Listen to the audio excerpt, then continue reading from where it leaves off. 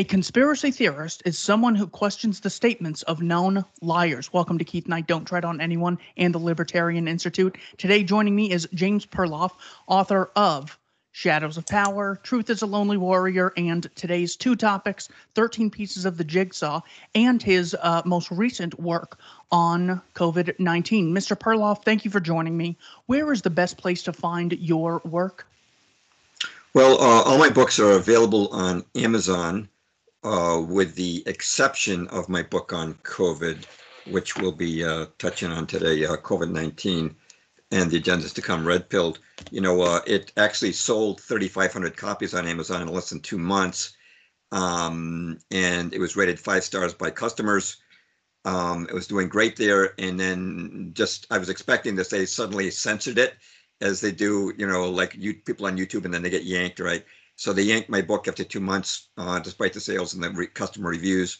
And so that book is available any place but Amazon. I have my own distributor, so you can get it at Barnes & Noble or Books A Million. You can buy it in bulk from me. And I also give the digital copy away for free. When you go to my website, jamesperloff.net, you can either write me and ask for a copy on the contact form, or if you subscribe to my site, you automatically get to download a version of your choice. It's available in 3 formats, EPUB, Mobi, and PDF.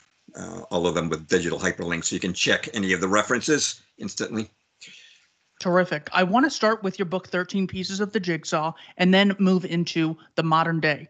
The first thing you go over in the book is the Spanish-American War of 1898, something very often passed over. Why is this a noteworthy event for your book? Well, I actually went into the Spanish-American War because I found that nobody else in alt media was doing that.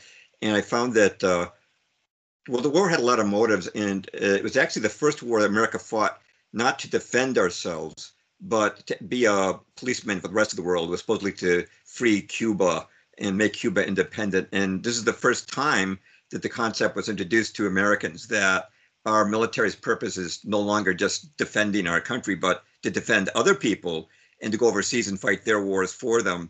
But of course, we weren't really fighting it for the Cubans, fighting for National City Bank, which took over Cuba's sugar industry, which is the largest in the world at that time. It was the world's wealthiest colony by the 19th century. And we wanted to strip Spain of her possessions. We also took, by the way, the Philippines and Puerto Rico away from Spain as a result of that 4-month war. The war also distracted attention from Wall Street as being the bad guys to Spain being the bad guys. And that actually deflated the up-and-coming populist movement, which was doing pretty well at the time, running presidential candidates. They never ran another presidential candidate after that war. And of course, resulted in loans being charged to the American government to pay for the war, which we actually were paying for more than 100 years after that war, believe it or not, through a telephone tax. The White House was being manipulated, and it had a lot of significant comparisons to other wars. It had a false flag in the sinking of the Maine, which you can compare to Pearl Harbor, 9/11, Lusitania, right? And also fake atrocity stories in the media, how the Spaniards were throwing Cubans to sharks and roasting Spanish Cuban priests, things like that, which were all fake. Just like the incubator baby story of 1991, or the German soldiers cutting hands off of babies during World War I. Those things didn't happen, but they nonetheless were used to persuade Americans that it was their righteous duty to go destroy the latest offender of human rights. And they're still doing it. Gaddafi caught giving his troops Viagra as a tool of mass rape, says Wolf Blitzer on CNN. I'm not sure if you remember that thing, but Susan Rice also pushed that one. These things are just incredible. Let's go into the Lusitania. Why is the Lusitania important? Reading mainstream history, it's just the U.S. tried to stay isolationist, but the Germans were going to have give parts of America back to Mexico. So Germany provoked America by sinking the Lusitania. What's the reality behind that story? Yeah, all of these events are part of a continuum, and they really do have a pattern. This was another prearranged affair. it took place on both sides of the Atlantic between the Wilson administration and the British with Winston Churchill, who of course would be prime minister at the time of World War II. But in World War I, he was the head of the British Admiralty until he was relieved of that position. And the Lusitania, the Germans were at war, of course, with the British at the time that the Lusitania was sunk. We were still neutral, and Winston Churchill wanted very badly to bring America into the war on Britain's side, and so he started having merchant ships equipped with cannons, so that and they were ordered to ram any U-boats that might surface. So the Germans were forced to abandon what was called the cruiser rules, where they would allow a ship to disembark their crews or passengers in lifeboats before they sank them and torpedoed them. But Churchill made that impossible. He was hoping that the Germans would sink an American ship by mistake, which they didn't. They're very scrupulous about what they did. So he went to a plan B, which is to have the Germans sink a British ship with Americans on board. That was the Lusitania. The Germans did not want to involve America in the war, and they attempted to take out ads in all the major newspapers warning people not to board the Lusitania. The Lusitania had ferried munitions several times from America to Britain. And of course, Germany wanted those munitions not to reach Britain because it would be used against their soldiers in combat. And so naturally, they had to stop that. They wanted to cut off that supply. If you look at the Lusitania, it had 173, at the time it was sunk, it had 173 tons of rifle cartridges. It had 50 tons of shrapnel shells. It had 46 tons of aluminum hydroxide, which was a explosive the British military used. It had unnumbered tons of gun cotton, another military explosive, and as well as percussion fuses. I mean, that thing was a walking death trap, and or floating death trap, I should say. And Americans were not, it was against our laws to put passengers on a boat with explosives or a train that had explosives on it, and we violated that in full knowledge of what she was carrying. The Lusitania was sent directly into the path of a U-boat. This was known to Winston Churchill, that this U-boat was off the coast of Ireland, the southern coast. And I think it's good to put a quote in here, so it's not just me talking, but Patrick Beasley, who was in British naval intelligence for many years, and he's considered the greatest authority in the history of British naval intelligence, said this, quote, "Nothing, absolutely nothing was done to ensure the liner's safe arrival.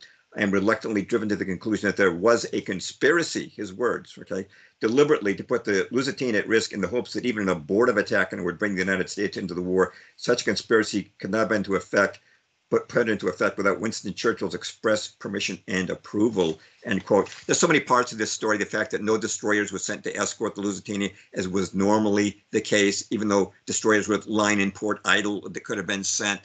The fact that people in Britain were predicting that the Lusitania would be sunk, including our ambassador to England, Walter Hines Page, in a letter he wrote to his son 5 days before the sinking. There's so many indications this was foreknown and deliberately allowed to occur to bring America into the war, right through the cover-up that took place in the hearings afterwards. A very typical pattern of events that you see in these false flags. Remember the 9/11 Commission? There was a commission after Pearl Harbor, and they always engaged in cover-ups. Are you familiar with Sir Edward Grey of Britain and Colonel House in America actually talking about sinking the Lusitania before it happened as a means to bring the U.S. into war? This is published by Yale University, a book titled "The Intimate Papers of Colonel House." Are you familiar with this? Yeah, it's in my book and in my online post. I'll quote from it. I have it right here. House wrote in his own correspondence. He met with Edward Grey the morning the Lusitania was sunk, of that same day, right?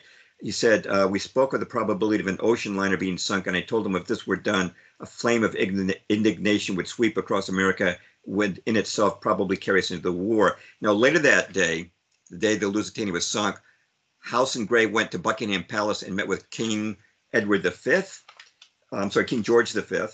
And House wrote this. He said, quote, "We fell to talking strangely enough of the probability of Germany sinking a transatlantic liner. He," meaning the king, said, "suppose they should sink the Lusitania with American passengers on board." I mean, that is too prophetic to be said by chance. I mean, they were looking at this as something they were anticipating.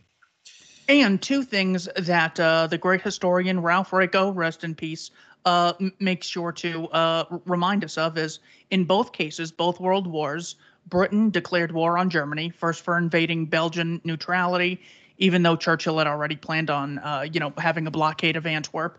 And they also declared war on Germany for invading Poland, even though the Soviets had planned on doing the same thing.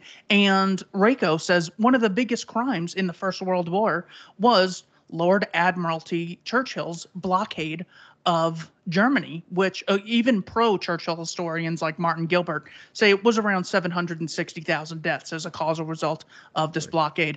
I mean, these are just such blatant atrocities that when you see something like, I don't know, they wouldn't, kill innocent people on the Lusitania. Look at what is done blatantly without, any cover-up.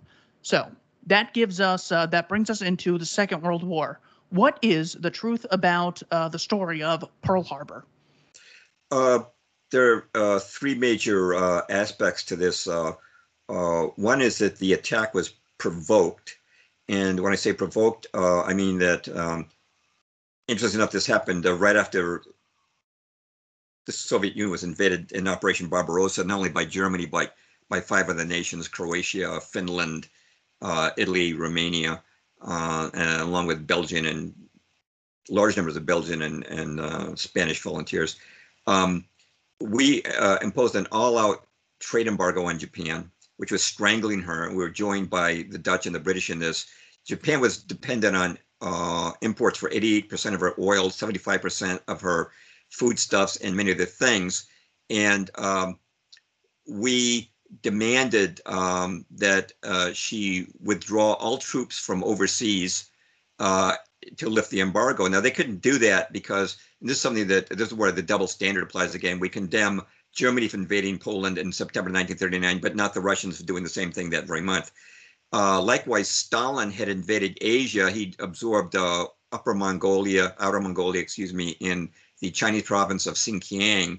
The Japanese saw that communism was going to engulf China, which did happen after the war. So they put their troops into China, not as a plan of world conquest, as we were told, but actually to provide a bastion against the invasion of communism. They could not obey our demand to withdraw all troops. They actually said, we'll take all of our troops out of every foreign location except Manchuria. We need to have a bastion defense right across the sea from us.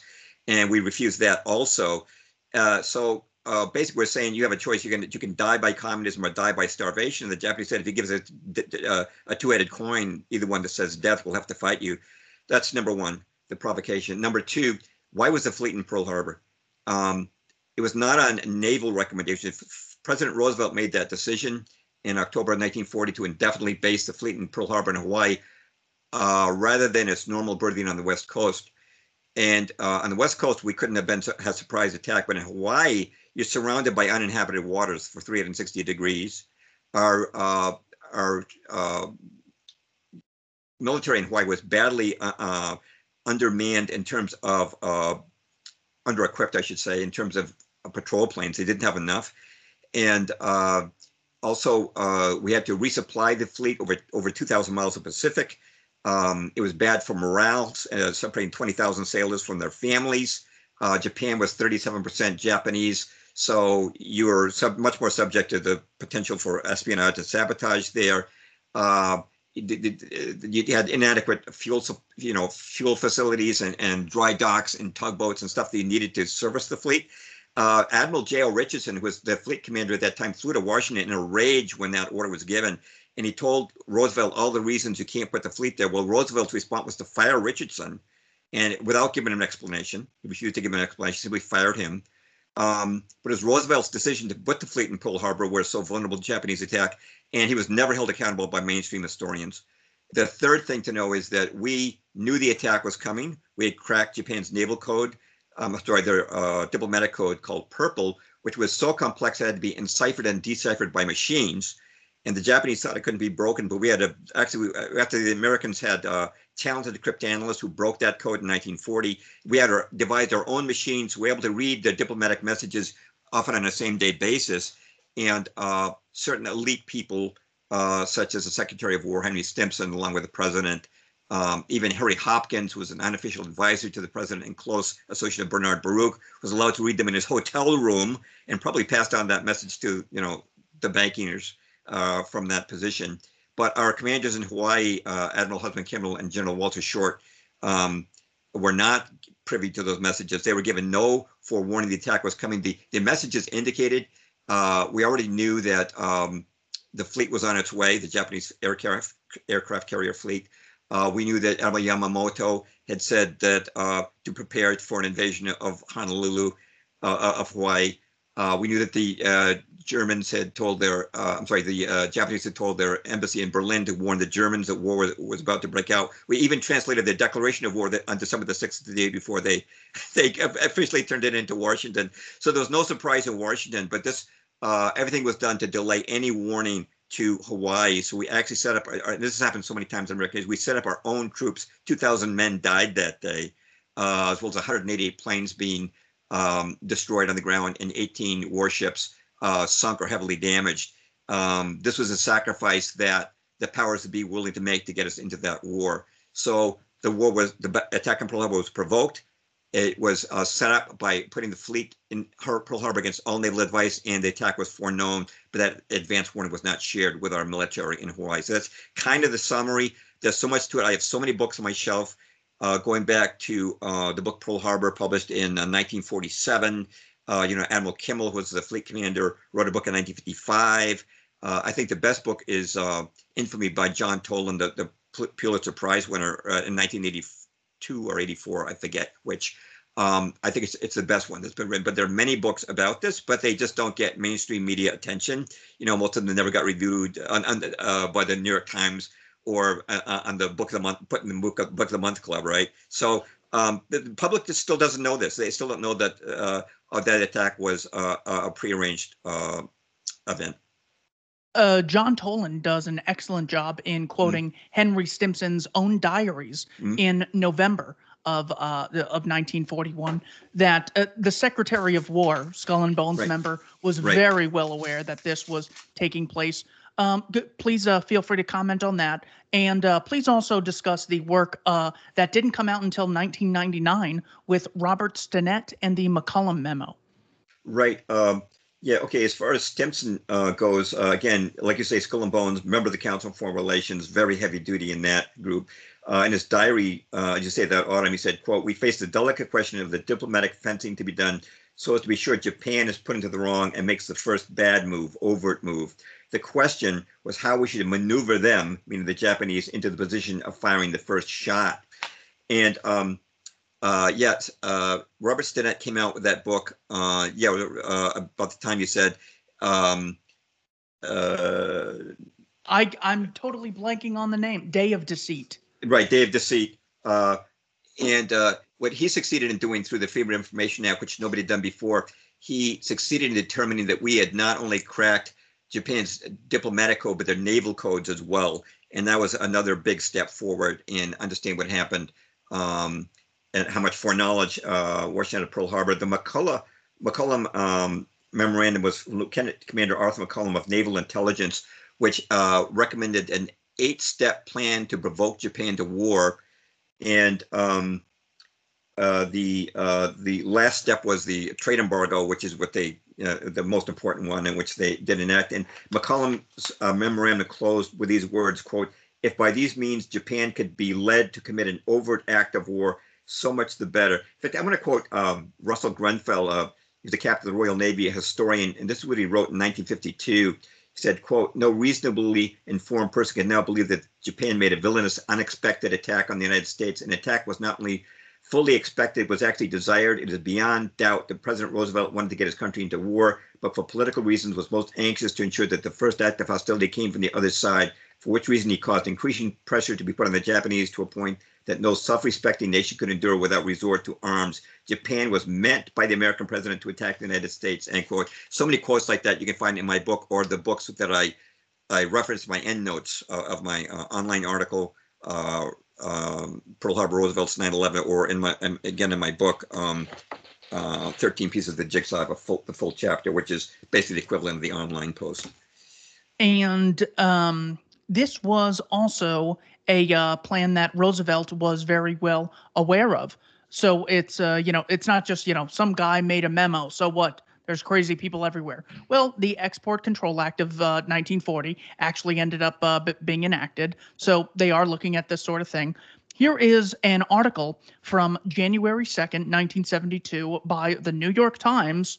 That it broken clock, right? War entry plans laid to Roosevelt. And one of the quotes, it's only 2 pages, says, is quoting Winston Churchill. It says, "The president has taken this very well and has made it clear that we would look for an incident which would justify him in opening hostilities," Churchill told the War Cabinet, according to the minutes of the meeting. Now, that is completely different than, government was just trying to keep the peace, and they were very isolationist and didn't want to get in, but, their arm was twisted and they just basically had to go in the war. That is a totally different narrative than everything we have been sold about that. In your book, you then go on to discuss Nakba Day and Harry Truman. What was Nakba Day? That's the day that is commemorated by Palestinians when,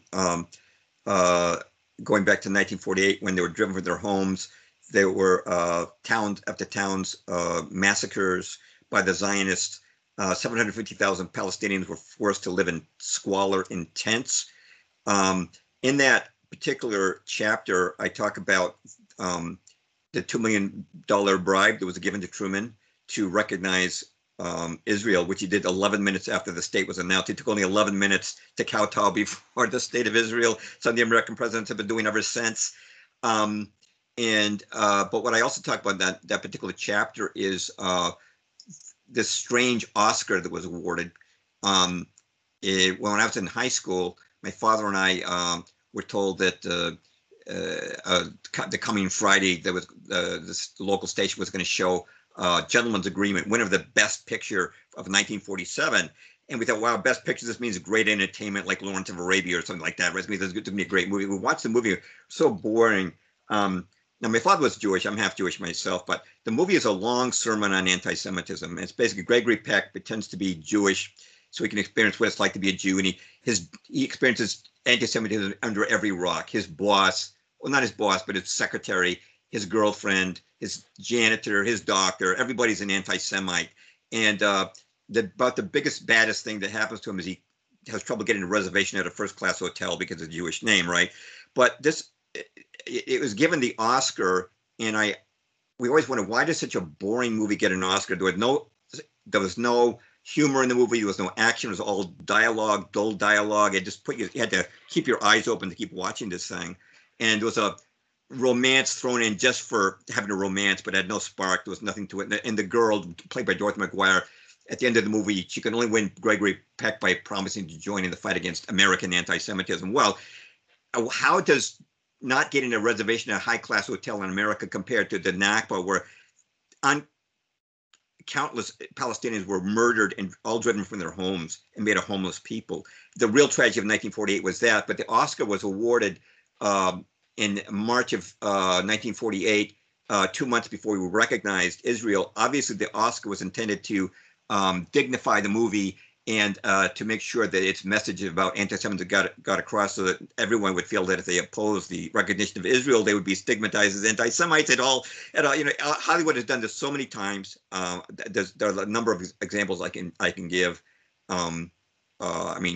Gary Cooper winning the Oscar for Best Actor for Sergeant York, which was released. It's about a soldier who's reluctant to enlist in World War I, and he does, and becomes a hero. It was released 6 weeks before Pearl Harbor. They always know how to set up the public, mostly. And of course, the movie Pearl Harbor came out in 2001. In May of 2001, I reviewed it for the New American, not knowing that September, the new Pearl Harbor 9/11 was going to occur. Hollywood always works in tandem with the political establishment. It just happens again and again. But yeah, always trying to create a narrative.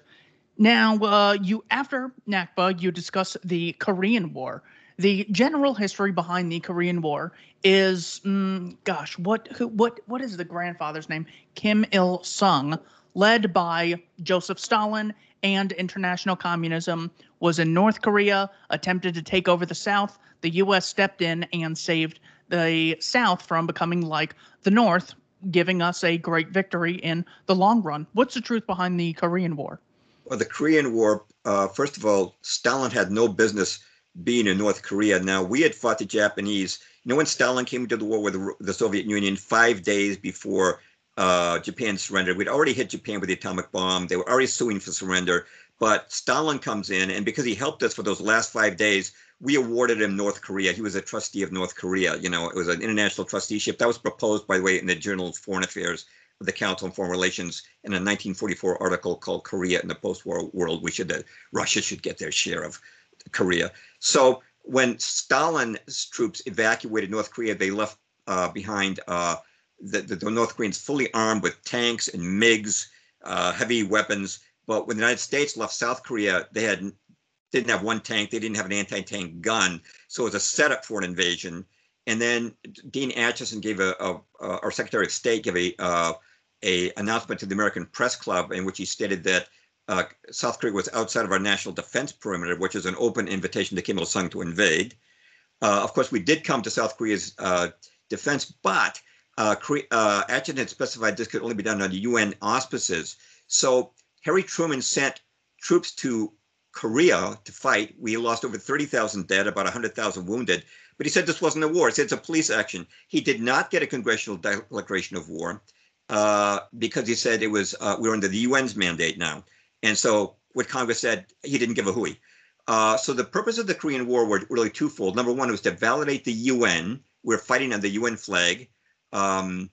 To validate the UN, which was a new organization just established in 1945. The globalists thought that they could expand the UN's power directly, eventually found this was resisted by nationalistic nations. So they had to kind of switch the plan and to go under other methods of building up a globalist power. But that was the idea at the time, was to fortify the UN, build its image as a peacekeeper, but also to strip Congress of its ability to declare war. The declaration of war for World War II, the last declaration of war we ever had. Korea, Vietnam, all the Middle East wars, we never got a declaration of war. Congress, it's not your business. It's the president can do what he likes.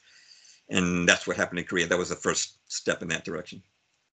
What was the Gulf of Tonkin incident? Okay, well, I don't discuss this one in my book. Vietnam is a pretty complicated war. Because even the counterculture that was opposing the war was controlled by the CIA. We even have Dr. Timothy Leary, the guru of LSD, confirming you can see it on YouTube. He confirms, he says that every major event of the counterculture in the 60s, the CIA was behind it. So it's not an easy one to establish. But as far as the Gulf of Tonkin event, that was a non-existent attack on U.S. destroyers, which was then utilized by Secretary of Defense Robert McNamara and the President Lyndon Baines Johnson to get us into a war that cost 58,000 GIs their lives, as well as countless Vietnamese, a war that lasted 11 years after the Tonkin Gulf incident. Interestingly enough, when Israel attacked the USS Liberty in 1967, which is a real attack, and killed 34 U.S. sailors and wounded over 170, Johnson did absolutely nothing. In fact, the year after that, we tripled our aid to Israel, our military aid. So you can see there's a total double standard by Lyndon Baines Johnson. A real attack, he doesn't respond, but a non-existent attack, he starts a major war, the war in Vietnam, which was a tragic war in so many ways. It had a lot of purposes, one of which was to create the counterculture rebellion against it, to get away from Christian values, to turn us from what I would call a Leave It to Beaver society, which we had before the war, to a Woodstock culture by 1969. It was a pretty quick transition, changing the morals and mores of the American people, even the type of music they listened to, but the whole undercurrent going on in the 60s. But yeah, that war was stretched out, and it was a war that was actually winnable, but Washington did everything it could to restrain the military from actually achieving victory in that war. The book is titled 13 Pieces of the Jigsaw. What is the jigsaw? Okay, well, what I've found is that it's very difficult in a water cooler conversation with somebody in a couple of minutes, try to give them red pill them. You just can't do it. You kind of have to give people the broad picture. And if you just talk about one thing like 9/11, it's not enough. You have to show them the pattern. And it's interesting. People who are whistleblowers on Pearl Harbor face the same resistance that people give us now about COVID and about 9/11. They'll say, our government would never do that to us. They would never set up our own fleet at Pearl Harbor. And these were people in our War and Navy departments who knew what was going on. Even our fleet commander, Admiral Kibble, and our Army commander, General Walter Z. Short, said, yes, we were set up. But no one was believing this. And so you really have to give people if you put together a jigsaw puzzle, if you show people just one piece, it's nothing, it's just a piece of color. But if you show them the full puzzle, now that piece makes sense. And that's what I've tried to do in my books. 13 Pieces of the Jigsaw is actually a companion book to an earlier book, which came out 6 years earlier, 2013, Truth is a Lonely Warrior, which is primer on the New World Order. I go into false flags, the Fed, the Council on Foreign Relations, weather control,